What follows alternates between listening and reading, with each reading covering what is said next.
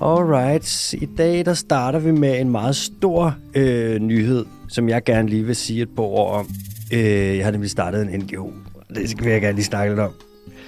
Og efter at vi har snakket en lille smule om det, så skal vi snakke om kattedyr. Men ikke dem, man normalt tænker mest på, hvor det er sådan noget stuekatten og ens mosters kat og løver, jaguar, leoparder og pumaer og losser. Men de små af dem, der er nemlig en række katte, som vi tit glemmer, og der er også nogle ting med dem i forhold til deres bevarelse og sådan noget, som vi lige skal lidt ind på. Så skal vi snakke om Nepals gavialer. Jeg har ikke så meget mere at sige der. Og så skal vi snakke lidt om, hvordan store pattedyr, de er gode for økosystemerne. Der er nemlig lavet en stor undersøgelse for nylig, som viser nogle rigtig spændende ting. Med mindre, at man synes, at store pattedyr er det mest kedelige i hele verden, og for så er det overhovedet ikke spændende. Så skal vi lige en tur til Argentina, hvor at fiskerne, de hjælper hajerne. Og så kommer de hurtige. Så kommer der El Quizobondo. I denne uge har jeg også prøvet at justere den igen, så den ikke er super svær, men lad os nu se. Lad os nu se, hvor svær den bliver. Og så kommer der spørgsmål fra lytterne. 2 af dem. Og til sidst der er der en lille kommentar fra vores gode veninde Stine, som siger noget, som jeg ikke helt ved, om jeg vil stå inden for. Alright.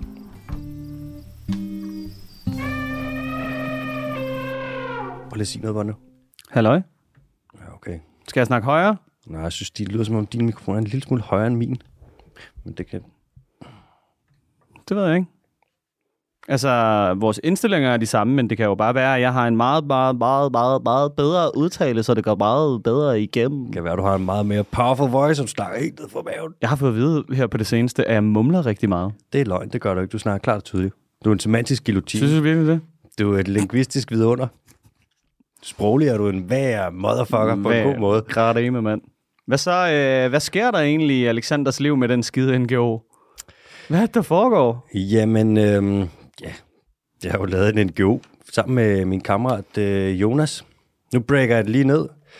Det er egentlig ret simpelt. Altså, det fungerer sådan, at man kan overføre penge til NGO'ens konto, og så sidder jeg sammen med Jonas, og så donerer vi de her penge ud til de sager og organisationer ude i verden, hvor vi vurderer, at det virkelig batter. Vi gør det er non-profit as fuck. Altså, vi giver bare pengene 100% ud til naturen. Så det er basically bare det er lidt ligesom, det svarer til, at du donerer bare penge ind, og så siger du, de her penge, hvor fanden skal de hen? Hvor der er allermest brug for dem i naturbeskyttelse, og så siger vi, det er der, eller det er der. Og så prøver vi at gøre det, så det cirka er en gang om ugen, vi lige laver et estimat på, hvor er brandpunktet. Og så er det der, hvor vi smider pengene hen. Og så de NGO'er, vi donerer ud til, dem er vi i dialog med og siger, hey, hvad fanden skal I bruge pengene på, eller hvad bruger I dem specifikt på? Og så siger vi også, vil I ikke sende nogle billeder af jeres arbejde, et eller andet. Og så laver jeg nogle post med det, og så kan man ligesom følge med i, hvad ens penge de går ud til. Så det er egentlig bare sådan en hjælpeservice på en eller anden måde, ikke? Ja, det er jo, hvis man sætter sin lid til, at du ved, hvad du snakker om, og har undersøgt det, så går pengene de rigtige steder hen. Og lidt det samme med Jonas. Jonas han er også rigtig dygtig til, hvad han laver. Det er han. Han er også biolog, og han har jo fandme 10 års erfaring mere end mig. Ej, det passer ikke. 7-8 års erfaring mere. Jeg sidder også bare og læser om det hele tiden. Når jeg sidder og forbereder det her, jeg sidder jo fandme 15-20 timer om ugen og sidder og læser om det, så jeg har en god idé om det, så det er bare lidt det.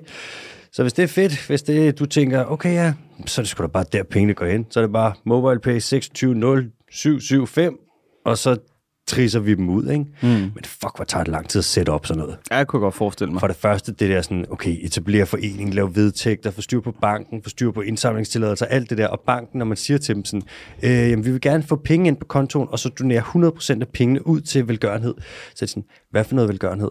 Sådan, naturbeskyttelse. Sådan, hvad for nogle NGO'er?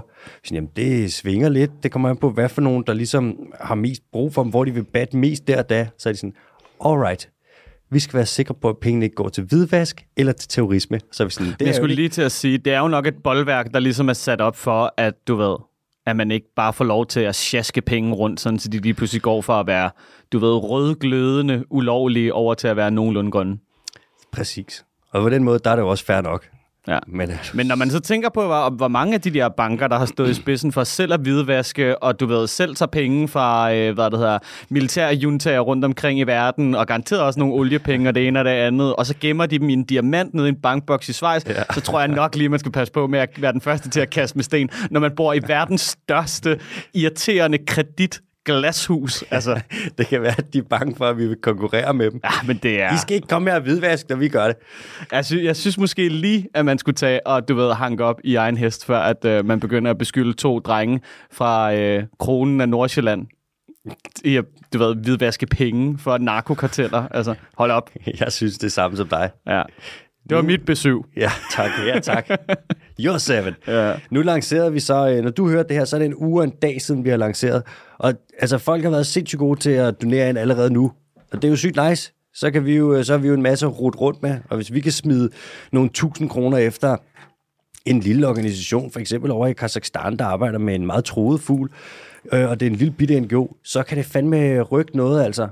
Så det er rigtig, rigtig nice. Der er mange, der har spurgt, om vi har sådan et system, som man kan abonnere, altså for eksempel via MobilePay, hvor man bare går ind, slider og siger, sådan der, nu giver vi en gang om måneden, bare automatisk. Men det har vi valgt ikke at sætte op, for det er fucking dyrt at sætte op. Det kan jeg godt forestille mig. Og det koster overdrevet meget. Man skal have integreret systemer, der koster flere 1000 kroner om måneden, og betale licenser, der koster flere 1000 kroner om året. Og ideen er jo, at vi skal give så mange penge ud til naturen som overhovedet muligt, med så lidt bureaukratisk vrøvl som overhovedet muligt. Så bare være transparent af helvedes til. Så hvis man vil skrive sig op til abonnement eller sådan noget, så er det bare helt old school ind, og så er det ind i netbanken og sige, jeg vil gerne lave en månedlig overførsel til det her og det her. Ligesom når man betaler husleje. Så ja, det er NGO'en. Nu er den oppe at køre, Den Dyriske Forening. Godt navn, nemt at huske.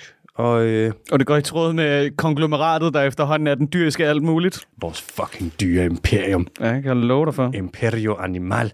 Altså, hvis man bare kunne bygge et imperie på at prøve at redde ting. Men altså, må vi se. Man kan sige, hvis du gerne vil være rigtig rig, så er det dårligste imperium, du overhovedet kan opbygge. Ja, det er noget, der har med velgørenhed at gøre. Ja, der mumler du en lille smule. Jamen, det gør jeg engang imellem. Jeg ved ikke, hvorfor. Det er fordi, der er krig, det er jo. Det er så grineren, fordi jeg har jo en roommate, som er sydafrikaner. Han er heldigvis lige taget afsted til Sydafrika, så jeg har lige lejligheden for mig selv. Jeg fortalte ham, at jeg nogle gange får at vide, at jeg mumler lidt på dansk, og så er han sådan, det kunne han slet ikke forstå, fordi jeg taler åbenbart, altså sådan meget korrekt britisk, du ved, næsten på grænsen til britisk engelsk, når jeg snakker med ham, og mumler, altså på intet tidspunkt. Så det er bare noget med det danske sprog, at du ved, jeg lyder altid som om, jeg lige har drukket 2 bajer.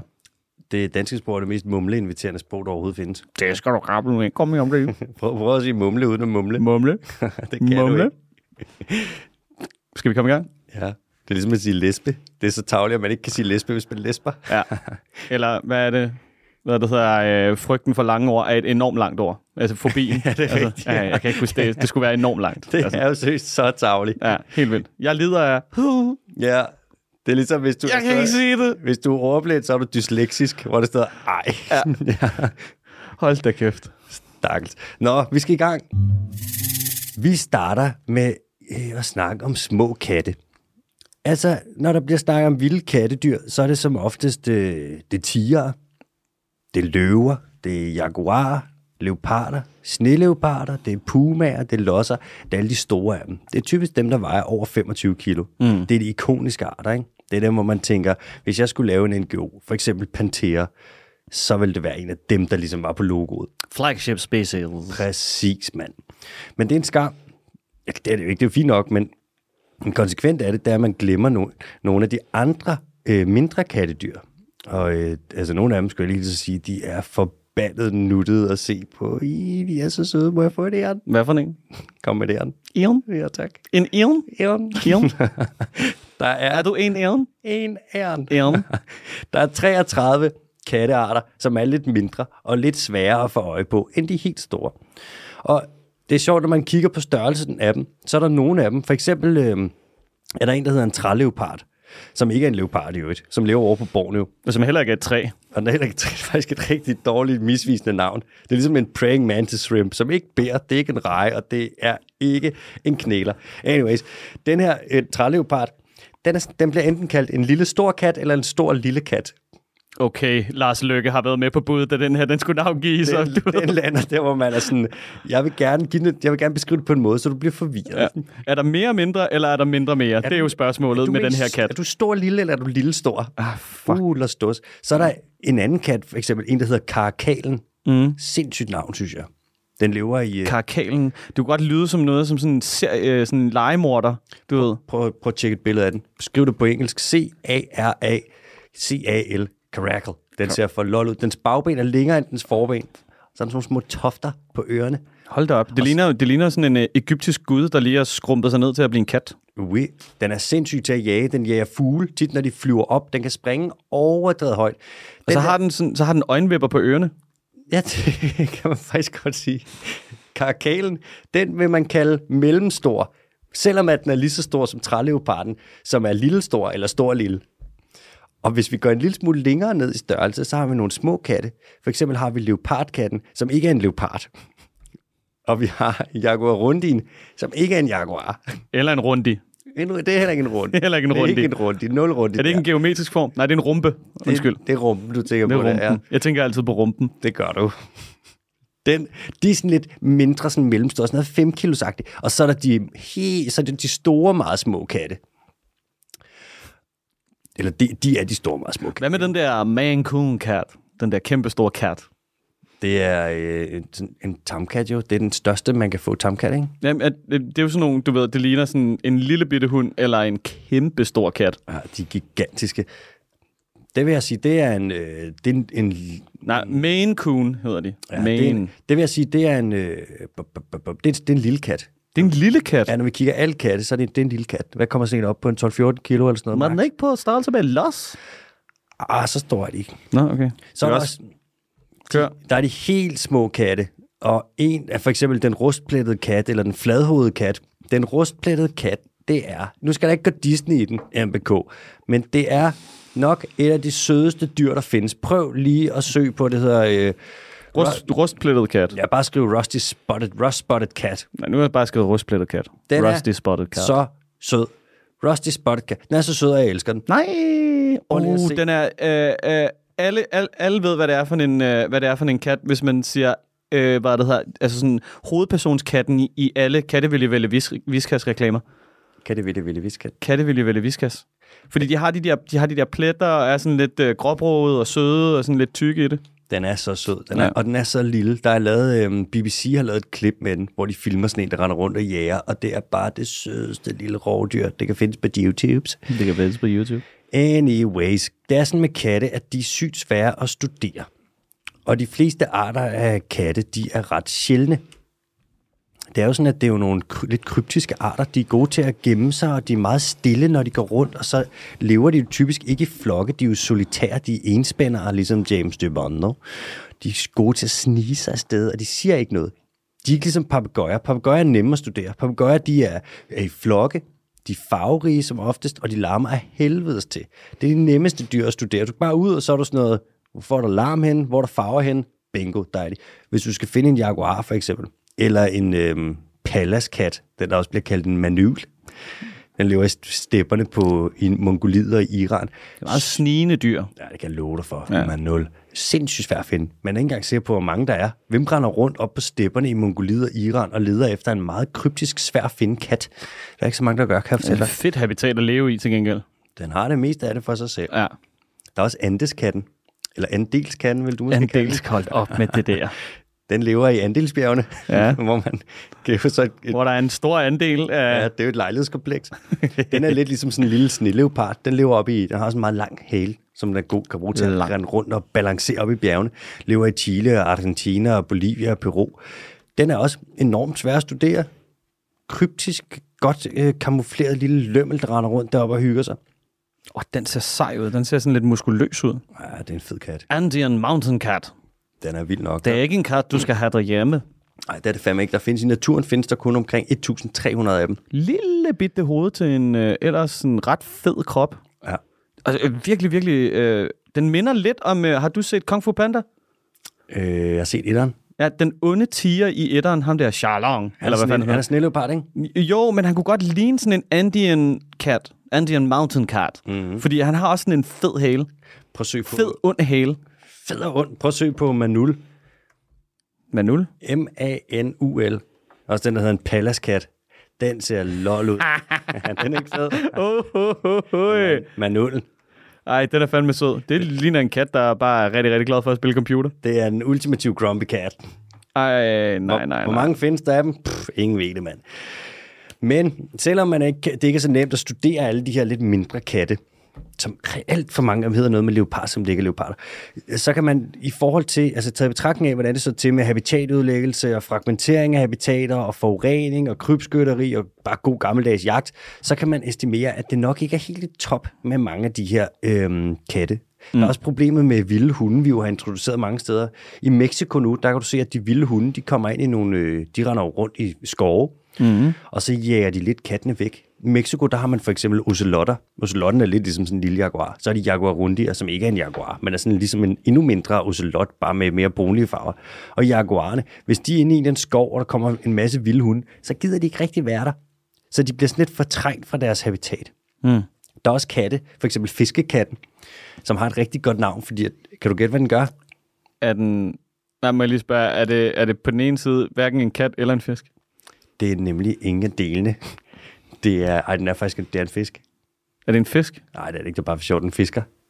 Det er en fisk? Ja. Men der er, ikke for at gøre det mere forvirrende, men der findes en haj, der hedder en dogfish. Og en havtaske er ikke en taske. Jo, det er en havkat til gengæld. Det er også en slags kat. Findes der havkat? Ja, det kan jeg love dig for. En fiskekat? En fiskekat. Fiskekatten. Jesus Christ. Det er en kat, der fisker. Den er ikke så stor, men den er god til at fiske. Og når man lever af at fiske, så er det ikke så godt, at størstedelen af verdens vådområder, de er forsvundet eller er ødelagt, fordi man har drænet det, eller fordi at man har ødelagt det på den ene eller den anden måde. Altså, det er din udlægning af det? Ja, der er jo nok lidt en irriterende grøn hippie, der er lidt for grøn. Naturtalibaner. Sorry, jeg er en principrytter. Lad være med at udrydde dyrene. Hold nu kæft, A.H. Hold nu kæft derovre. Hvad skal vi så gøre med? Gå hen til din dumme NGO og sige noget dumt. Doner nogle dumme penge til nogle dumme organisationer. Hej, jeg hedder Alexander Holm, og jeg er dum. Der er også klimakrisen. Den gør jo, at nogle af kattenes leveområder, de bliver ubeboelige for dem. Til Andeskatten der, den lever oppe i Andesbjergene, og når de bliver varmere, så er der jo nogle af de områder, hvor det ændrer sig lidt. Sneen smelter lidt, gletsjerne rykker sig lidt rundt, og så må den flytte, fordi så er det ikke længere steder, som den er tilpasset til at leve. Ligesom med lemmingerne oppe i Alaska, kan du huske det? Så rykker de, så kan de ikke rigtig lave snehuler mere, fordi der er ikke noget sne. Så bliver de spist af snehuler alle sammen. Klimakrisen, når den gør det her med at ændre områder, specielt hvis de bliver super varme, og Simon, så vil jeg trykke på mikrofonen med din lille hage. Ja, det er fordi, jeg sidder og hører efter. Nej. Jeg bliver nødt til at foretage mig et eller andet, når jeg lytter. Det er ligesom, når jeg sidder til undervisning. Jeg skal sidde og pille ved et eller andet. Pille løs. Men der er også lyspunkter. Det er ikke bare alle katte, de ligesom på en eller anden måde bare begynder at dø nu på grund af det ene og det andet. For der begynder at komme fokus på det her. Der er en organisation, der hedder Panthera. Panthera, det er også den slægt, som ligesom omfatter alle de rigtig store katte, tiger og løver osv. Panthera. Og den her store katte-NGO, den kigger mere og mere på beskyttelse af små katte, og der kommer småkatte-NGO'er op hister her. De begynder at poppe op. Der er en, der hedder Organization for the Protection of Small Cats, hvilket jeg synes er et genialt navn, fordi det er præcis det, de laver. Har det et rigtig, rigtig irriterende akronym? Sådan noget sneak eller sådan noget? Organization for the Protection of Small Cats. Det er sådan noget opskrift. Man laver nogle spændende projekter. I Nepal for eksempel, hvor du har fiskekatte, der samarbejder man med fiskere om at sætte fokus på dem. Så siger du med fiskerne, vil I ikke sige til, hvis I ser en fiskekat? Så siger de, jo. Så fanger man en af de her fiskekatte, giver den et GPS-halsbånd på, så man kan track dens bevægelser. Og så for ligesom at engagere lokalbefolkningen og gøre dem til en del af de her beskyttelsesprojekter, så navngiver man kattene efter de her fiskere. Så nu er der for eksempel en fiskerkat, der render rundt i Nepal med GPS-halsbånd på. Den er navngivet efter en fisker, der hedder Gulabi.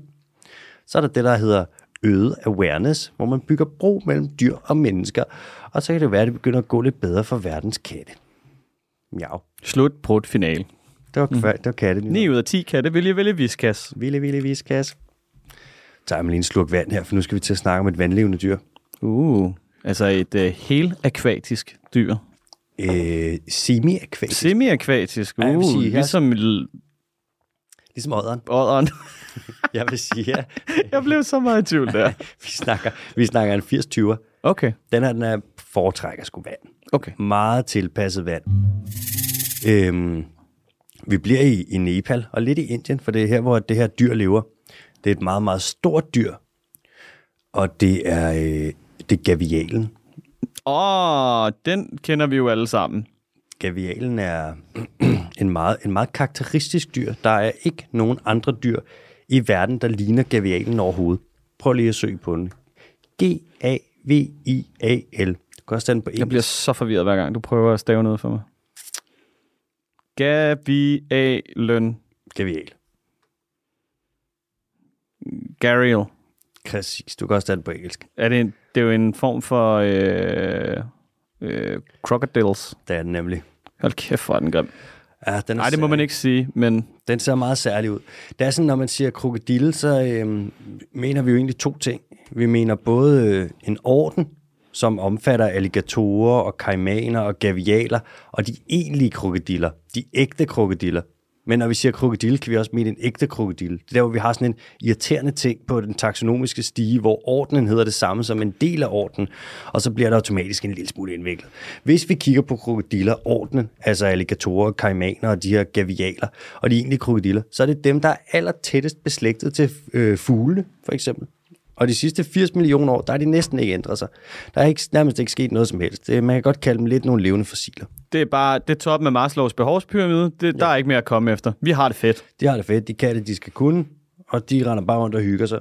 Og ser super grimme ud. Nu ser jeg lige noget, ikke? Ja. Altså, det er jo lidt ligesom en sådan en sværfisk på en eller anden måde, ikke? Ja. Der har utrolig lang snudeskaft. Ja, og prøv at se, hvor smal kæben er. Jamen, det er det, jeg mener. Altså, det er jo, jeg tror måske, at diameteren, vi snakker noget nær indersiden af en køkkenrulle. Altså. Det er helt sindssygt. Den spiser også kun fisk.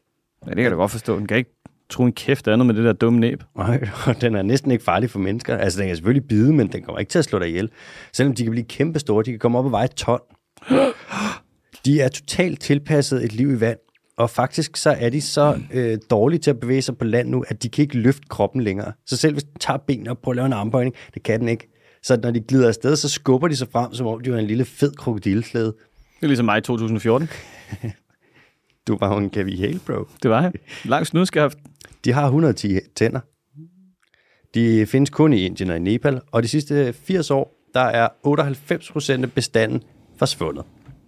Nå, hvad er det fordi, de er taget på ferie og simpelthen har emigreret, eller hvad?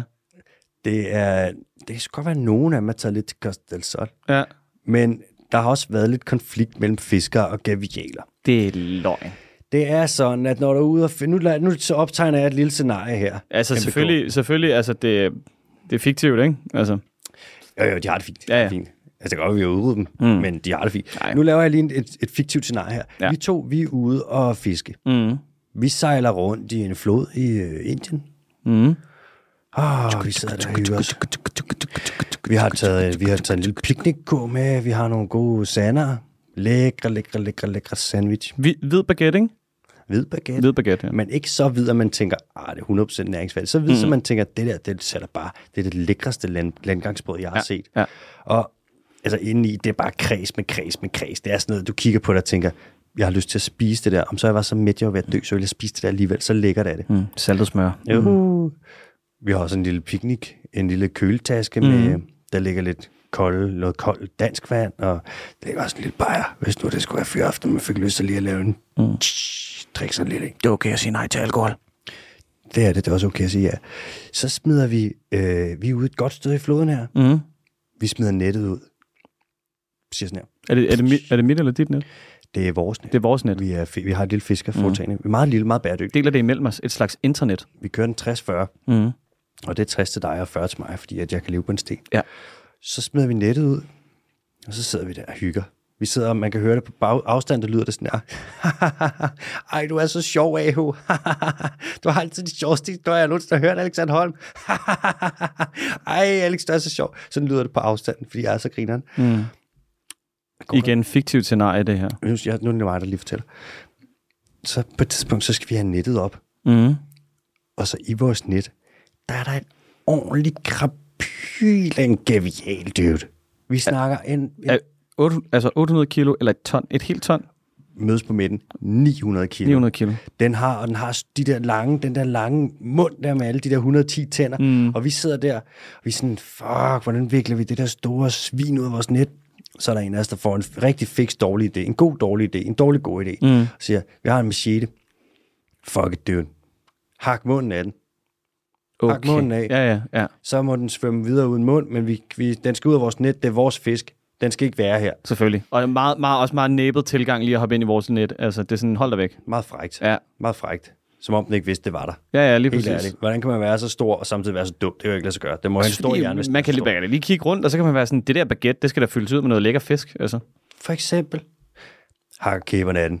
Den svømmer videre ud. Fuck, nice. Og så kan vi hive vores fisk ind og fortsætte. Nu må du gerne vende tilbage, historien er forbi. Okay, ja. Det her fiktive scenarie, det er sket rigtig, rigtig mange gange. Ikke med dig og mig, muchacho, men med andre. Med fiskere, som simpelthen har hugget kæberne af gavialerne. Og en gavial uden kæber, den kan ikke fange fisk. Ej, så at sige, altså det er nok gavialens udgave af ingen arme, ingen småkager. Altså. Altså sådan, ingen mund, ingen mad. Altså, det er lidt den der tilgang. Ja, det er 100% det. Ja. Det virker fuldstændig vanvittigt. Men altså, så har man bare gået amok med en masse macheter, så har man lige kørt med den gode gamle græslåmaskine, den akvatiske græslåmaskine, og så bare hakket dem i stykker. Så har du bare hakket munden af dem. Fuck, hvor sejt, mand. Så der har været enormt mange... Det er jo pissefedt, men det er jo meget bedre, end bare at gå rundt og skyde dem, som vi gør her i Vesten, når vi møder et dyr, vi ikke gider. Så skyder vi dem i små stykker. Her der giver vi dem en chance for ikke at kunne overleve. Ja, det er rigtigt. I stedet for bare at slå dem direkte ihjel, så kan de få lov til at sulte op på en kost og logi. De får lige sådan et good luck chok. Ja. Farvel. Der er mange af de her gavialer, der svømmer rundt uden kæber, som man så har indfanget, og så bruger man dem til avlsprojekter. Hvis de ikke selv kan fange deres fisk, så giver man dem bare fisk i fangenskab. Så, og selv hvis den ikke har nogen kæber, man kan jo sagtens have sex, selvom man ikke har nogen mund. Altså, det kan du sagtens. De bruger deres genitalier til at gennemføre samlejet, til at lave noget god gammeldags krokodilpenetration, befrugte nogle æg, og lægge nogle æg. Det gør de jo. Så lægger de æggene, man udklækker dem, og så har du simpelthen de her avlsprojekter, hvor på nuværende tidspunkt, der findes der lidt over 1000 gavialer i naturen. Der findes meget bekendt omkring 1270. 1270, og det skulle ikke undre mig, om man har lige så mange i fangenskab. Jeg er kritisk troet. Ja. Det kan vi lige så godt sige det. Så man avler dem, og så prøver man at pølse de her gavialer lidt ud en gang imellem i nogle af de her steder. De findes der et sted, der hedder Chambard i Indien, hvor der har altså... Shambhala. Du har 99 ud af 100 gavialer i verden. De findes lige der. Et sted, hvor man er sådan... Perfekt. Der passer vi på dem. Og så har man dem i Nepal, hvor du har dem i en flod, som hedder Bhaja, hvor der er 19 gavialer. Hold da kæft, det er ikke særlig mange. Og hvis der er nogen af jer, der lige sidder derude i nærheden af en kineser, så må I gerne lade være med at fortælle dem, at de indfødte i, hvor gavialen den hører til, bruger det i en eller anden form for medicin. Fordi hvis Kina først får nys om det her, så kan jeg love dig for, så er den udryddet på en eftermiddag. Du når ikke at knipse. Så er den færdig. Så kommer de bare løvende med deres store bumtrålere, og så hiver de dem alle sammen op. Og så er der både håndtasker og, naturlig cialis. Altså. Og et stort kapitel i almanakken. Er du sindssyg. How to Garial. Nu er det sådan, at over i Nepal, der vil man føre en anden flod sammen med den her Bhaja-flod, som gavialen lever af, fordi man vil lave noget vandings, et eller andet hejs, noget med noget landbrug. Og den anden flod, man vil føre sammen med dem, den har noget koldere vand og noget andet liv, og man ved ikke, hvad konsekvenserne bliver af at føre en anden flod sammen med den eneste flod i Nepal, hvor der stadig er gavialer. Men det vil man altså. Og man vil øge turisttrykket i Nepal. De vil have rigtig mange. De satser stort på turisme for tiden. Så det betyder, at gavialen i Nepal bliver endnu mere presset, end den er i forvejen. Og der er 19 af dem tilbage. Ja, det er jo perfekt, altså. Den kan heller ikke så godt lide turister, for selvom den er stor, så er den meget sky. Det er et meget genert dyr. Altså, den kunne aldrig finde på at angribe mennesker, medmindre du virkelig får presset den op i en krog. Den er ligesom jaguar. Så nu må vi altså lige rette blikket lidt mod Nepals gavialer. Det er jo et super kritisk troet dyr, som står til at blive endnu mere kritisk troet og presset. Og det er jo lige meget, om vi laver avlsprojekter og har en masse af dem i fangenskab og vil sætte dem ud. Hvis der ikke er nogen steder at sætte dem ud, så husk det. Ret blikket mod Nepals gavialer. Alright, det var gavial-nyheden. Okay. Skal vi videre til den næste? Jamen, det skal vi da. Skal du bruge lidt støtte til at komme videre, eller hvad? Jeg vil faktisk gerne have en lille... gerne have et opmuntrende ord. Okay. hvad det hedder, i dag er det Alex. Nej, jeg kan ikke lige komme på noget. Et opmuntrende ord. Det er sgu meget godt, du har sat dit hår op i dag. Det ser normalt så fjollet ud, når du har det. Sådan der. Det er den pep-talk, jeg havde brug for. Yep. Lige den sidste rest af selvtillid, du lige fik banket ud af min krop. Det er den der, hvad er det, den der kompliment-sandwich, hvor man lige siger noget pænt, og så siger man noget dårligt, og så siger man noget pænt igen. Men jeg siger bare noget, ikke noget pænt, og så noget grimt. Du er midten af den Oreo. Ja. Vi skal videre til noget andet. Vi skal videre til et studie, der er lavet om, hvordan store pattedyr de er gode for økosystemer. Det er sådan, at der er nogen, der har undersøgt, blandt andet Jens Christian Svenning, den danske forsker, som også står bag i ekspertrådet bag Naturnationalparkerne der. I det her studie, der har man undersøgt, hvilke effekt store pattedyr har på deres økosystemer. Og så har man undersøgt, hvilke steder i verden, der egentlig stadig har en række af, eller nogle af 298 pattedyrs arter, som man har set på. Hvad er den nedre grænse for et stort pattedyr? Snakker vi sådan noget 200 kilo, 300 kilo? Nej, vi snakker en del lavere. Vi snakker omkring en nedre grænse, det er nok omkring 20 kilo. 20 kilo, okay. Ja.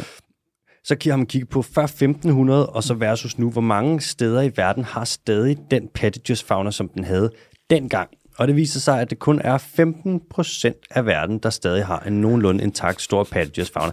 Men 15%, det er jo ikke bare 10%. Det er jo heller ikke 5%. Det er jo heller ikke 0%. Nej. Der er mange procenter, der er værre, så dermed så er det godt, fordi der er jo meget, der er værre. Man kan sige, at der er 100% tilbage af de 15%. Ja, så det er jo en... Deler det.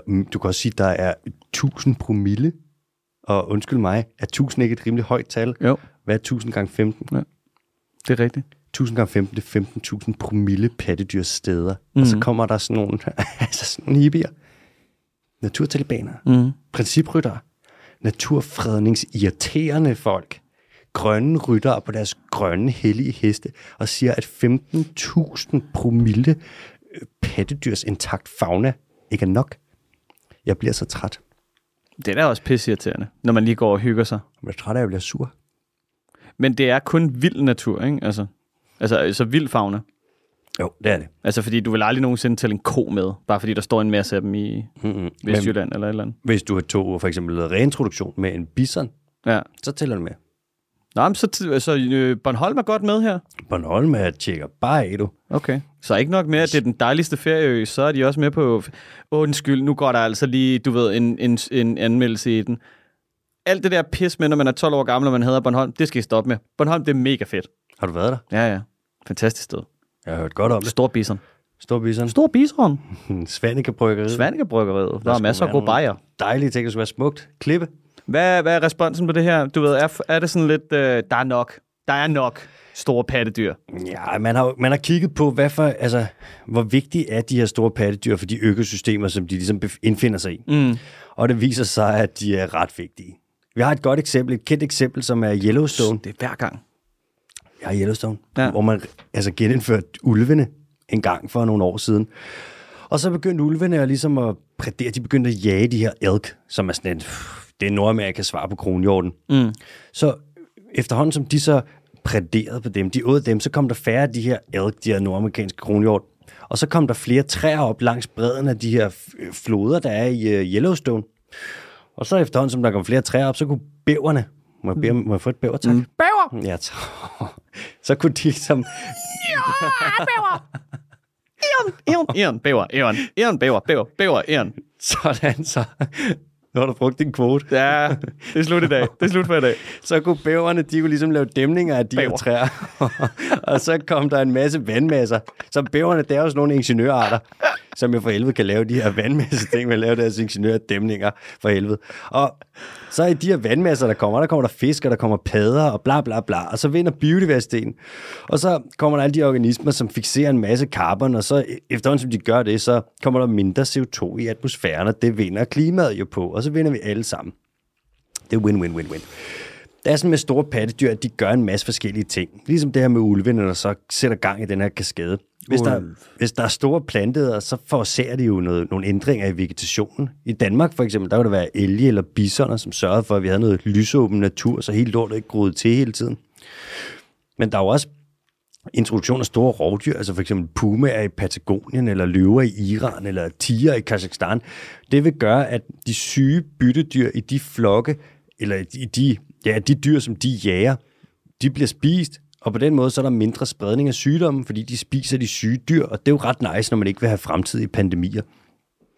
Anyways, da de lavede det her studie, der kiggede de på 298 pattedyrsarter, og de fandt ud af, at hvis du genindførte 20 af de her arter til deres tidligere leveområder, så ville det ikke bare være 15% af verden, der havde en OK pattedyrsfauna igen. Det ville være 23%. Kun med 20 arter, der skulle genindføres. Og nu tænker I måske sådan noget, okay, så 15-23%, 9%, så vigtigt er det sgu da heller ikke. Ej, det er det i hvert fald ikke følge regeringen. 8%, ja. Det er jo små ting. Men hvis man kigger på 8% af jordens areal, ikke? Landareal, så er det et område, der er større end Nordamerika. Det er altså rimelig stort. Hvad er det så for nogle dyr, de har kigget på? Hvad er det for nogle pattedyr? Hvad for nogle er det, Alexander? I Europa, der er det for eksempel ulve, det er losser, the kæk, det er bisoner, det er rensdyr, og så er det, må jeg få en bæver, tak? Bæver! Og så er det bæver.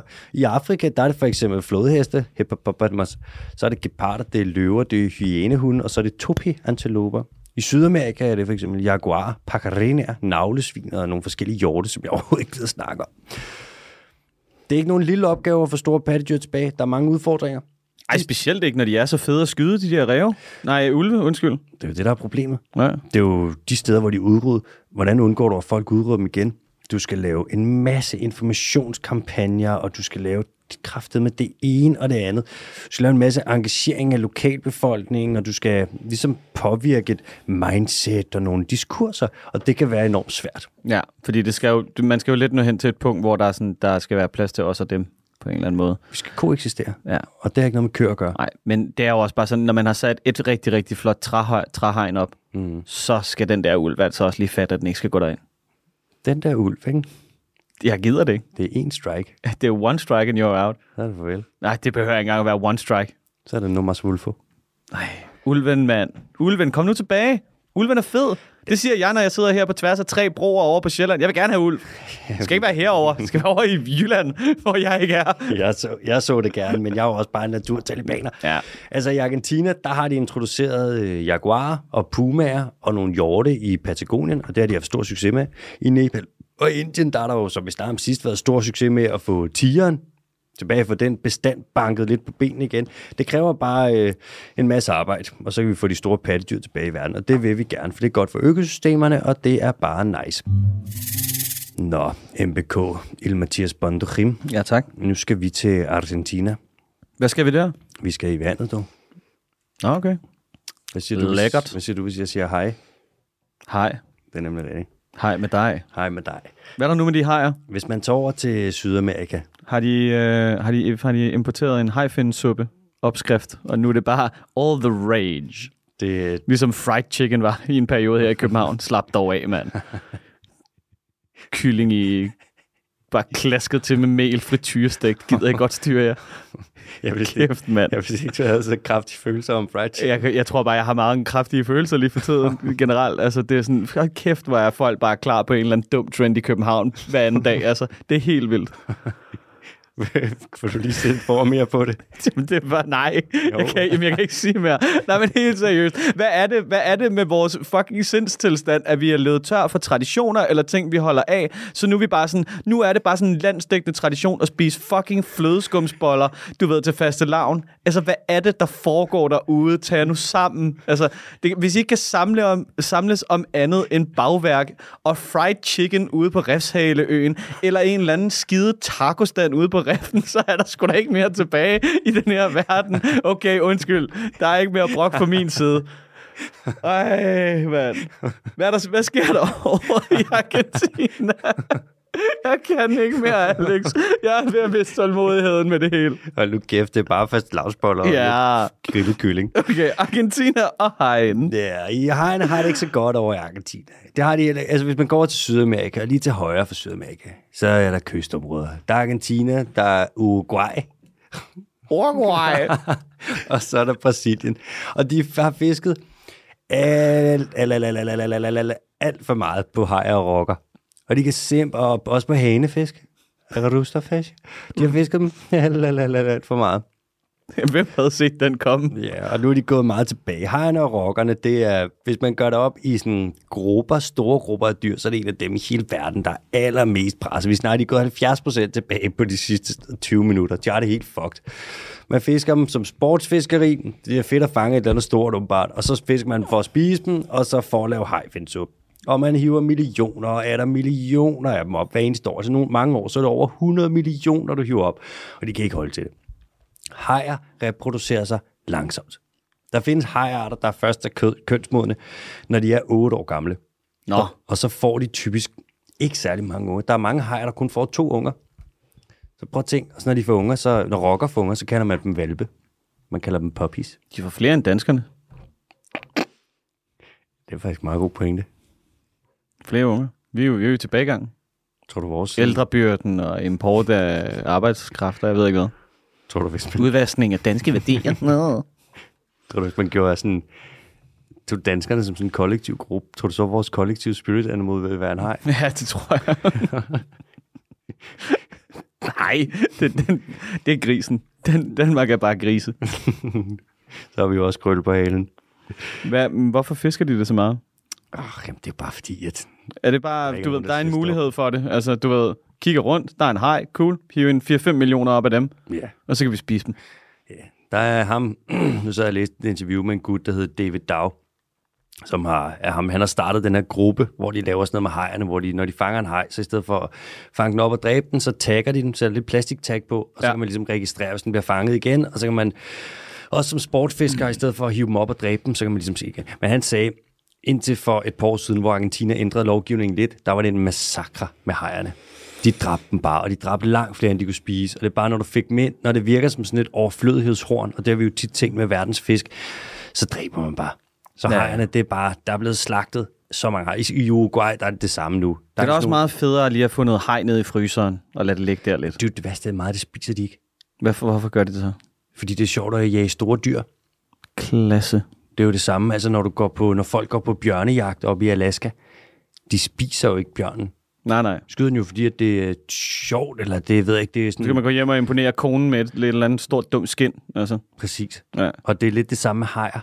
Nu prøver man at ændre det lidt med det her, som man er gang i Argentina. Så i stedet for, at du tager den op, og trofæet det bliver, at du skal have det der klassiske billede, hvor du hænger ved siden af en død, stor fisk, der hænger i halen, så skal trofæet, det skal være den video, hvor du ligesom slipper den fri igen. Og man får rykket lidt på det indtil videre. Så vidt jeg ved, så er der en 150-160 fiskere, der er med på det nu i Argentina. Wow. Og det er jo en start. Men altså... Der er stadig lang vej igen. Der er også nogle hajer, som ikke er så nemme at fanges på sådan noget trofæjagt, hvor man slipper dem ud igen. Der er nogle hajer, hvor at, når de sluger byttet, så sluger de det helt. Så hvis de skal fange en fiskekrog, så sluger de bare helt lortet. Så får de ned i maven, og så flinser den mavesækken, og så dør de, ikke? Ja, det kan man synes. Det er jo problematisk, hvis man gerne vil sætte den ud igen. At den er død. Ups. Der er... Vi kan sige, det med at prøve at få fiskerne med på og passe lidt på livet i havet, det er meget smart, hvis man vil fiske i fremtiden. Det er ikke så dumt, det er ret bæredygtigt. Der er jo også det der med at få folk med, i stedet for bare at sige sådan, det der må I ikke, så prøv at engagere dem på en eller anden måde, ikke? Og ændre deres opfattelse og gøre dem til samarbejdspartnere i det her. Det er meget smart, lidt ligesom det med reintroduktion af store pattedyr, hvor folk skal lige være klar til, de er der først, ikke? For ellers så får der ikke ændret en skid. Jeg bliver mere og mere overbevist om, at vi bliver nødt til at tage et kæmpestort opgør med, at du ved, alle har ret til en mening snart. Ja, det er rigtigt nok. Jeg vil også sige, på naturområdet, der altså, kan man godt stramme til. Altså, fordi hvis vi sådan nølende, du ved, skal have alle med, det svageste led i kæden, for at vi kan begynde at gøre noget, så giver jeg det 5% chance for, at det kommer til at lykkes. 100% enig. Det skal være en kombination af ting, ikke? Vi skal klart stramme verdens miljølovgivning og naturlovgivning, og den skal bare strammes til. Men helt seriøst, ikke? Altså nu er jeg godt klar over, at de også de nøler, du ved, på tværs af nærmest alle landets regeringer i hele verden, bortset fra, hvad der virker til at være Holland lige nu. Holland virker til, du ved, at sige sådan, cool, det kan godt være, at I andre ikke gider at gøre noget, men nu gør vi noget. Men der er et eller andet mærkeligt med, at politikerne ikke er villige til at tage beslutninger, som gavner samfundet, men som, altså på lang sigt, det er den der kortsigtede, du ved, vi må ikke lukke en svineindustri. Altså, det er fordi man mister 400 arbejdspladser, eller hvor meget det nu er. Vi ringer til Christian Slot en eller anden dag, altså. Han er begyndt at holde foredrag, jo. Nå ja, skud ud til ham, mand. Har du set, at Har du han har lyst til hvad? Jamen, har du lyst til at blive råbt lidt af på en meget vred og kærlig måde, så tager du ud og se hans... Jeg vil satme gerne se det foredrag. Skal vi lige tage ud og se det? Det kunne da sagtens tænkes. Kom med en anmeldelse. Han er begyndt at udfordre Erling Bonnesen nu til debat. Nu siger jeg noget, ikke? Mm. Det er en slåskamp, Bonnesen ikke har lyst til at gå ind i. Altså Bonnesen, han kommer og siger, at vi skal i Danmark kødproduktion, i Danmark svinefabrikker. Det er det bedste, der er sket for Danmark, og det er det bedste for vores økonomi. Ja, måske historisk set, hvis du går 50 år tilbage. Altså. Ja. Så forleden kom Anders Garm, eller hvad fanden han hedder? Ham den økonomiske vismand. Ham, der sidder i det miljøøkonomiske råd, som er professor i økonomi. Han kommer og siger, altså det danske landbrug og specielt svineproduktion er ikke så vigtig for dansk økonomi. Så kommer Bonnesen, altså en venstrepolitiker, og siger, du skal efteruddanne dig, du har tydeligvis ikke styr på dine tal. Og så kommer Christian Slot og udfordrer ham til duel. Jeg vil så gerne se dem i debatten. Er du sindssyg? Erling Bonnesen, han vil tude fra han kom til han gik. Ja, jeg synes også, der er noget, det er lidt symptomatisk, at hver gang, at Christian han udfordrer nogen, nu kalder vi ham bare Christian. Nej, Christian Slot. Vis noget respekt. Så er der rigtig, rigtig mange, der er hurtigt til at sige, det synes jeg, det lyder som en skidegod idé. Lad os sætte en dato, og så kommer der aldrig en dato. Altså, så sent som i efteråret, der sagde Rasmus Prehn jo, han gerne ville møde ham i en offentlig, televist, uklippet debat. Mm-hmm. Og det var sådan, altså, vi skal da være de fucking første til at lægge mikrofoner til, hvis det er. Altså, hvis det er det, der mangler. Altså... Ja. Men det kom ikke til, og de kommer 100% til at ske. Der meldte de ud fra Landbrugsministeriet, at den debat, den kom ikke, det var ikke en mulighed. Men jeg forstår godt, at Rasmus Prehn, han ikke gider. Altså, jeg vil heller ikke turde sidde og debattere med Christian Slot, hvis vi var uenige, og specielt ikke svineproduktion. Han har så meget om det. Nå, sådan ligger det land. Vi skal til de hurtige. Ja, tak. Kom med dem, mand. Den første, den er lidt sjov. Det er den anden faktisk også. De to... Har vi at tegne sig et tema her, hva'? Jamen, det er faktisk det er to virkelig spøjsnyheder. Men når man fisker rejer, specielt i Norge, ja, så er der nogle rejer, som man ikke må fange. Man må ikke fange teenage-rejer, altså rejer, der er for unge. Men når du smider et stort trålnet ud, så kan du ikke undgå at få nogle af dem med. Nej. Men hvis du får mange af dem med, så er din fangst, den er mindre værd. Så ens fangst bliver graded efter, har du mange voksenrejer, ikke så mange eller meget få. Og så prisen svinger derefter. Så man vil gerne undgå, at der kommer teenage-rejer ind i ens trålnet. Og så har man forsket i at sætte noget lys på nettene. Og man har fundet ud af, at hvis der er grønt lys på nettet, så svømmer de ikke ind i det. Nå, sindssygt. Teenage-rejer, de hader grønt lys. Og man aner ikke, hvorfor. Klasse. Det var bare det. Fedt. Det var da mærkeligt. Spøjst, ikke? Jo. Hvidt lys, det er de heller ikke tosset. Med rødt lys, heller ikke så meget. Men grønt lys, det er de overhovedet ikke. Nej, gider slet ikke. De vil være elendige bilister. De vil køre dårligere end mig. Pas på, det er fucking rejer, den fatter det ikke. Nå, vi skal til næste nyhed. Man har fundet en art af havsnegl, eller man har kendt den i noget tid. Sådan en lille lille snegl. Den er ikke så stor og sådan meget farverig. Spøjs, den ligner et lille bolsje. Når de har sex, de her havsnegl, så har man fundet ud af, at de gør noget fucking underligt. Det er sådan med mange snegle, at de er jo hermafroditter. Det vil sige, at de har mandlige og kønslige kønsorganer på samme tid. Og når de så har sex, så kan den enes mandlige kønsorganer mødes med den andens kvindelige og vice versa, så de faktisk på en eller anden måde begge to både agerer han og hun i samlejet. Så er der bare det, at efter at de har haft samleje, så kommer der noget, som man kalder traumatiserende penetration.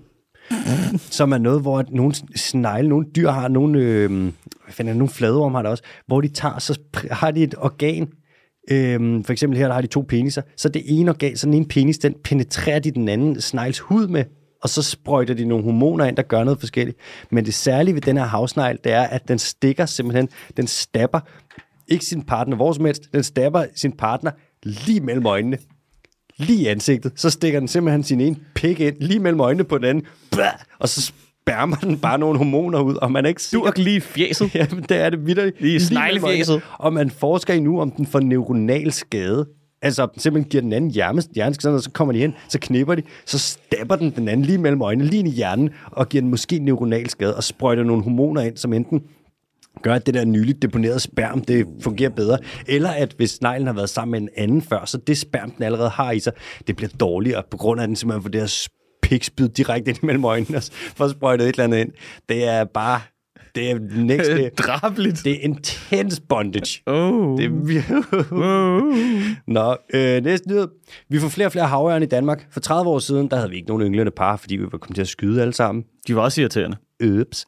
Flotte, men irriterende. Kæmpe store, flotte, men rigtig irriterende. De spiser alt muligt. Få dem nogle andre steder. De har så engang stjælet en lille lam, og så er man en cool skyd hele lortet. Skyd hele lortet. Skyd dem alle sammen. Nu er de kommet tilbage. Vi har over 100 ynglende par. Det er fucking nice. Man har et projekt, der arbejder med det, og projektet hedder Projekt Ørn. Eller Pø. Projekt Pø. Nå ja. Pø. Vi skal til USA. I USA, der er ulvene igen troet. Jeg kan ikke finde ud af ulvelovgivningen i USA. De har det der med, de har staterne, så har de regionerne, så har de noget national lovgivning, så har de noget med nogle parklovgivning. Det er et clusterfuck af bureaukratisk, rimelig skide naturbeskyttelse på mange områder. Så har de sådan noget US Wildlife Services, bla bla bla, og så lister de dyr efter, om de er troede, eller om de ikke er. Og nu delistede man ulven første gang for sådan nogle år siden, og Trump var sådan bare delist helt lortet. Så folk begyndte at skyde den igen. Og det er ikke så nice, fordi at de begynder at skyde den for fulde gardiner. Det er specielt landbrugslobbyen og kvægfarmerne, som siger, det er irriterende, for vi kan ikke have vores dyr i fred, hvis der er ulve i nærheden. Så de skød helt lortet. Så nu er den igen blevet troet i USA. Og der er nogle ting med, at de må skyde den udenom Yellowstone, og ulve ved ikke, hvor grænser går, så de løber ud, så bliver de skudt. Det er ikke så nice. Det er utroligt, hvordan ulve, det er kraftedeme med efterhånden alle lande. Nu er det Norge, der skyder ulve. Det er Sverige, der skyder ulve. Der skal også her til marts, der går losjagten ind i Sverige, hvor de skal skyde losser, altså et truet dyr, som er beskyttet under EU's habitatdirektiv, noget lort. NGO'en, den dyriske forening, vi giver penge til noget, der hedder Svenska Rovdjursforeningen, som prøver at få det stoppet. Det kommer der snart penge til her om et par uger. Det er så fucked. Ulven får bare ikke lov til at være nærmest nogen steder, altså. Det er simpelthen utroligt. Nå, vi skal til Namibia. Namibia, de er begyndt at fange vilde elefanter, og så er de begyndt at sælge dem. Og de vil ikke sige, hvem de sælger dem til. De vil bare sige, at det ikke er til Kina, og jeg så National Geographic, de havde undersøgt det, og det er ikke til USA, men Namibia vil ikke sige det. Det er jo et ulovligt at fange vilde elefanter og sælge dem på grund af CITES, sådan noget Convention for the International Trade in Endangered Animals og bla bla bla. Men de gør det alligevel, de er pisselig glade, og ingen ved, hvem de sælger dem til. Det er jo så fucked. Bare tage ud, fange elefanter. Altså, hvis du i forvejen gør noget, du ikke må, så kan det også godt være, at du sælger dem til nogen, som du har sagt, du ikke vil sælge dem til. Så altså, mit bud, det er på, lad os sige, Kina. Eller et eller andet form for asiatisk land, hvor det er rigtig, rigtig spændende. Så kan det være Vietnam, de har også en masse med. Vietnam. Dagens ord er Vietnam. Og nu er ordet givet videre til dig, MBK. Ja, tak. Så skal vi til dagens quiz. Quizzen, som sædvanligt, starter med, hvad der hedder, en fun fact om det pågældende dyr, som lidt giver den væk, hvis man ved noget meget specifikt om det pågældende dyr. Efterfulgt af 5 forskellige slags fakta, der skal bringe en nærmere det rigtige svar. Yes. Og vi starter med, og det kommer altid i jeg, min afføring og riddersport, det deler motto. Ej, jeg kender ikke riddersports motto. Nå, det var ærgerligt. Så kunne det være, at du skulle have set nogle flere reklamer tilbage i 90'erne. Er det sådan noget med crack it, eller sådan noget break me up, eller chocolate? Chocolate. Chocolate. Ja, ellers et rigtig godt motto til nogen, der sælger chokolade. Chocolate. Chocolate. Prøv chocolate. Ja. Jeg er 1 meter lang, og så vejer jeg mellem 20 og 35 kilo. 20 og 35 kilo, 1 meter. Og det var 20 og 35 kilo. Det kan kraftedme være mange forskellige dyr. Det må være G. Jeg vil gætte på, og det er noget, og deler riddersport. Fuck. Crack me up. Cracker chocolate. Jeg gætter på... Nu kommer der et bud, mine damer her. En jav. En jav. En jav. Jav. Bæver. Jav. Det er ikke en jav. Nå. Det var der... Tæt på. Nej. jeg tror, du er flere kontinenter væk. Sagde den. Med min lort, der afgrænser jeg mit territorium. Jeg lægger det til skue for alle de dejlige hunder, og de elsker min lort. 20-25 kilo må være, og så er det okay. Så hannen, det må være et pattedyr. Meget glad for afføring. Og det er hunderne til synlæderne også. Men det er jo egentlig, er det ikke ret sjældent, at man gør det med den type afføring? Så nu strænder man lidt en gang imellem med noget tis. Det der med at lægge det til skue, det er noget visuelt. Det plejer at være noget med lugten med lorten jo. Det kan også godt være. Spændende. Og så 20-25 kilo, det er ikke en fugl. Det er not a fowl. Nej, det er heller ikke et krybdyr. Og det er ikke en fisk. Det er et pattedyr. Og det er Et firbenet pattedyr. Mm. Det er ikke en jærv. Prøv igen. Altså. Er det en jærv? Nej. Nå. Er det en etopisk ulv? Nej, det er det heller ikke.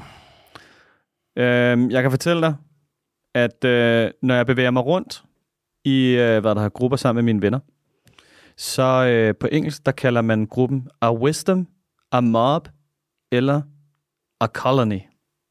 A wisdom? A wisdom. Hvad?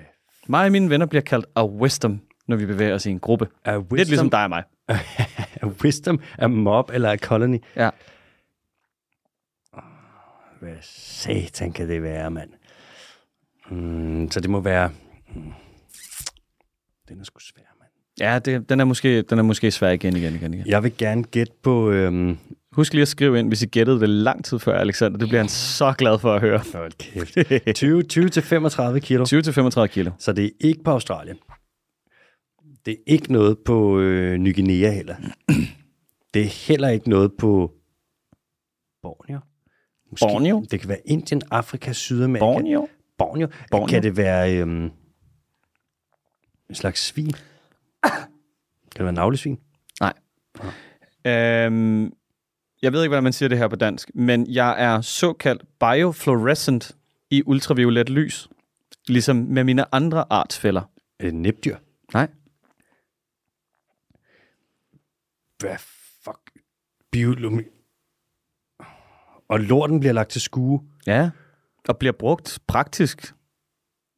Ej, det kan være, at jeg måske har... Men det kan ikke være et vandlevende dyr. Det er jo lort i vandet, nej. Så det kan ikke være en fisk. Mm. Det er heller ikke en padde, så store bliver de ikke. Så skulle der være sådan noget kinesisk kæmpesalamenter, men den er jo ikke en wisdom. Nej, overhovedet ikke. Det er heller ikke et krybdyr. Det er ikke flokdyr som sådan, ikke på den måde der. Nej. Det er et pattedyr. Ja. Men bioluminiserende eller biofluorescerende. Ja. Det vil være næbdyr. Er der også nogle æren, der er det? Æren? Nogle æren. Er der nogle æren? Nogle æren. Der er også nogle flyvende, nogle af de der store flyveæren, der er det, men hvad fanden det? Du er rigtig langt væk nu. Satan, hjælp. Okay, cool. Vil du have den sidste, eller... nej, du kan lige få et andet stykke faktisk. Du sagde, at det har ikke noget med Australien at gøre. Det har meget noget med Australien at gøre. Du får den sidste. Mit navn er en blanding af et andet ord for tyk mave og flagermus på engelsk. Og jeg er muligvis det sødeste punktdyr i hele verden. En wombat. Ja, wombat. En wombat. Helvede, de kan jo komme op. Ej, hvor er det pinligt. Wombat. Hvor er det pinligt. Wombatten. Rittersports gode gamle motto er kvadratisk praktisk god. Og der er jo det åbenbart med wombattens afføring, det er, at den kommer i sådan nogle kubeformer, altså kvadratisk, fordi mener man, at der man ved ikke hvorfor, så vidt jeg kunne læse mig frem til, at de kommer ud kvadratisk, men man mener, at der er nogle skillevægge inde i tarmene, der gør, at det presser sig sammen til firkanter, sådan så, at de er lettere at stable. What? Så den laver sådan noget Lego-lort? Ja, den laver lort med Lego. Jeg elsker wombatter. God gamle wombat. God quiz. Ked af, jeg ikke kunne gætte. Hvor mange point fik jeg den her uge? Det var rigtig sød. Nej, det fik jo 0. Altså. Nå, det er det mindste nemt at holde styr på. Ja. Du har stadig Excel-tand point. 7. Nå, vi skal til det spørgsmål for lytterne. Første spørgsmål, det er fra Peter, der skriver: Hej Alex og MBK. Kæmpe fornøjelse at lytte til jeres podcast. Jeg synes, dyr er mega fede, men vi er ikke en dyt om dem, så er det fedt at lytte til jeres podcast. Tak for det, Peter. Jeg er stor fan af det lidt ekstreme i gåseøjne inden for dyrelivet. Sådan noget som gåseøjne verdens giftigste dyr, største dyr, ældste dyr, bla bla. Så tænkt, at det kunne være mega fedt at høre faglige folk tale lidt om nogle af de rekorder, der er inden for dyreverdenen, se med de briller på. Alle ved, at slanger er lidt væmmelige for nogen. Men hvilken er den største nogensinde, og hvilken gift er den mest dødelige? Alt sådan noget er lidt spændende at høre. Blot en tanke. Fedt program. Kæmpe fan. Bedste hilsner. Jeg har lavet en lynhurtig lille opsummering. Ja. Altså alt det der med de ekstreme, kan sagtens tage mere ting, men sådan noget. Men jeg har lige med største slange, Python reticulatus, netpython. Der er folk, der vil sige, det er grøn anaconda. Det er løgn. Mest dødelige gift. Den spiser da John Voight i anaconda, en rigtig anaconda. Det kan en python ikke. Så er det den største. Ja, tak. Så har vi den mest dødelige gift. Det er højst sandsynligt, ifølge min kammerat Christoffer, der skriver Ph.D. i slangegift og er ekspert på det her område. Enten så er det noget gift fra en pilegiftfrø, det kan være meget, meget poisonoso, eller fra en box jellyfisk, eller fra en kuglefisk. Og kuglefisken, det er vist nok tetracyklin, eller tetra, et eller andet med tetra. Det er i hvert fald giftigt. Største mængde gift, der kommer fra nogen slange, det er fra kongekobraen. Der kommer satme meget gift. Kongekobraen, det er i øvrigt ikke en kobra. Den giftigste slange, det er indland taipanen. Hvis du nogensinde ser sådan en, så lader man blive gift af den, fordi bliver af den, så dør den nemlig. Den slange, der dræber flest mennesker, det er efanen. Den, der hedder Echis carinatus på latin. Der er også en art, der hedder Echis ocellatus, som også dræber rigtig mange. Det ældste dyr, ved du hvad det ældste dyr det er? Det ældste dyr, man nogensinde har fundet. Jeg kan afsløre, at dyret var 507 år gammelt. Skildpadde? Nej. Jo. Nej. Nå, så sig det. Det ældste skildpadde, man har nu, det er en skildpadde, der hedder Jonathan, og han er 197 år gammel. Du har en kakadu, som er over 100 år gammel. Mm. Du har alle mulige dyr, der er gamle, men der er et dyr, som har været ældre end alle sammen. Okay.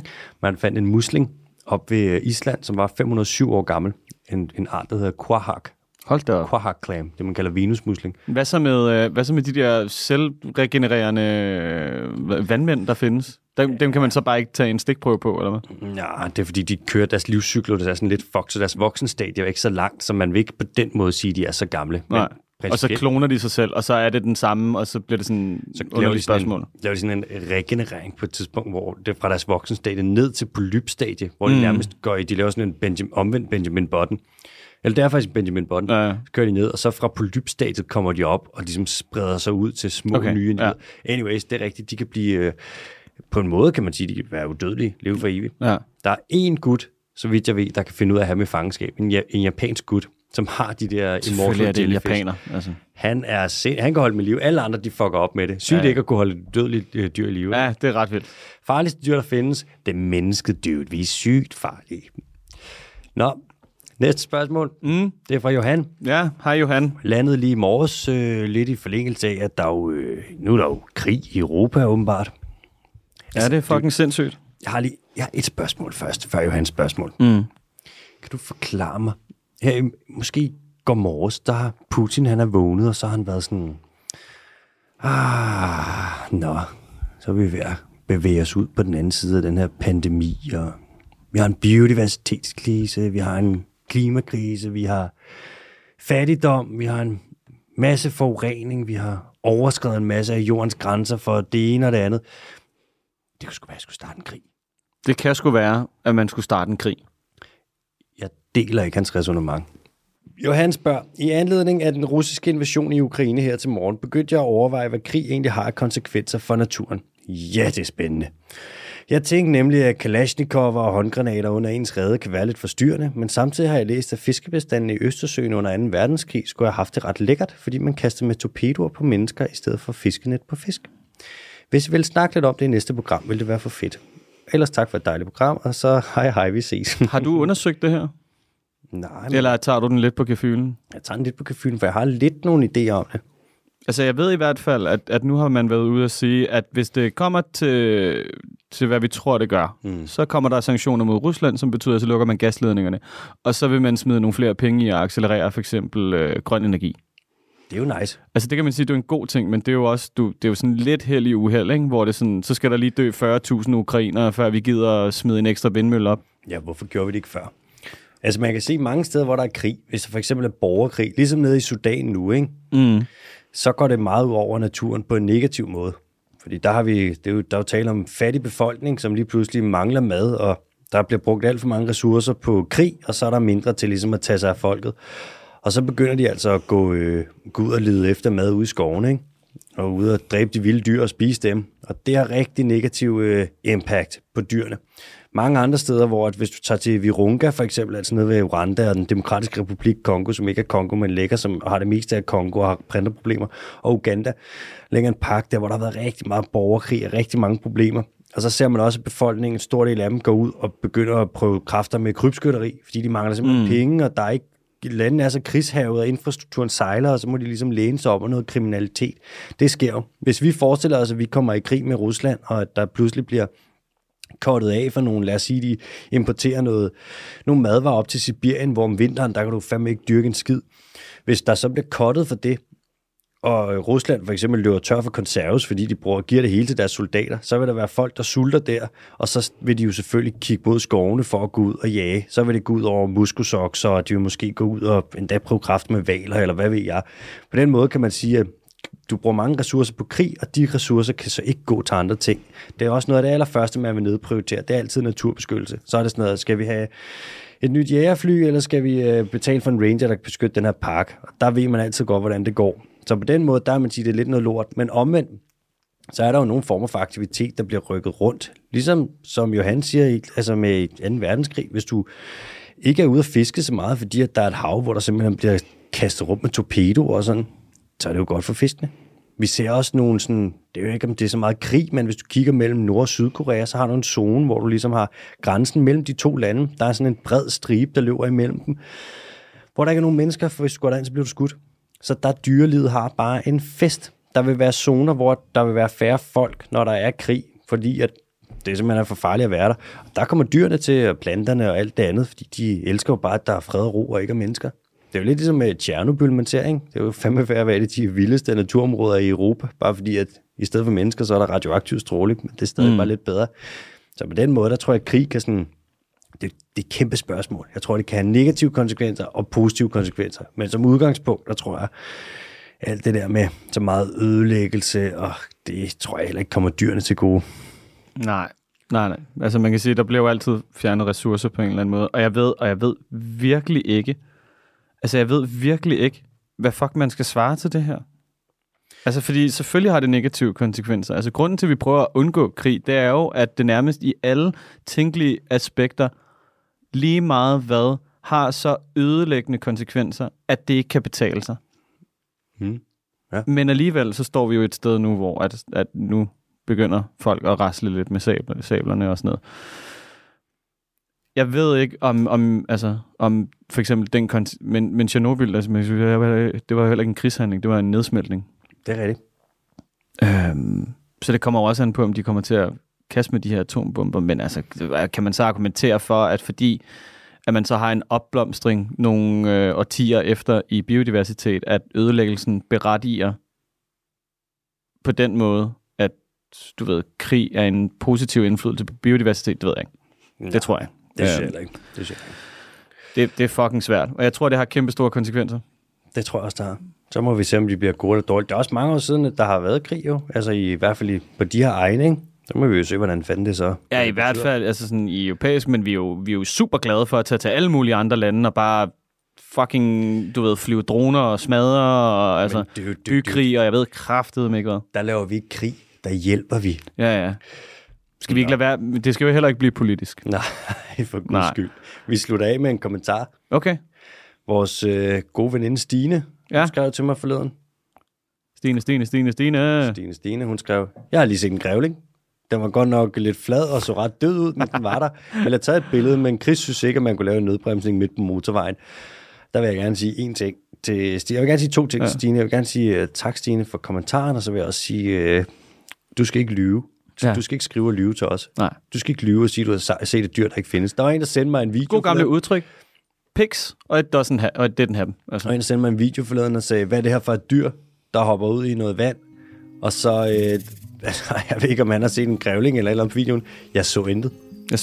Så bare noget vand, du sendte den også til mig. Ja. Altså, det var da bare et dejligt billede af en lille bitte å. Noget vand, der plaskede. Lad være med at prøve at bilde os ind, at grævlingen findes. Jeg skal holde op med det der grævling. Og der står Grævlingelobbyen derude. Grævlingelobbyen, utrolig. Jeg har ikke mere at begå. Nej, tak. Jeg er El Dongon. Tak for i dag. Tak for i dag.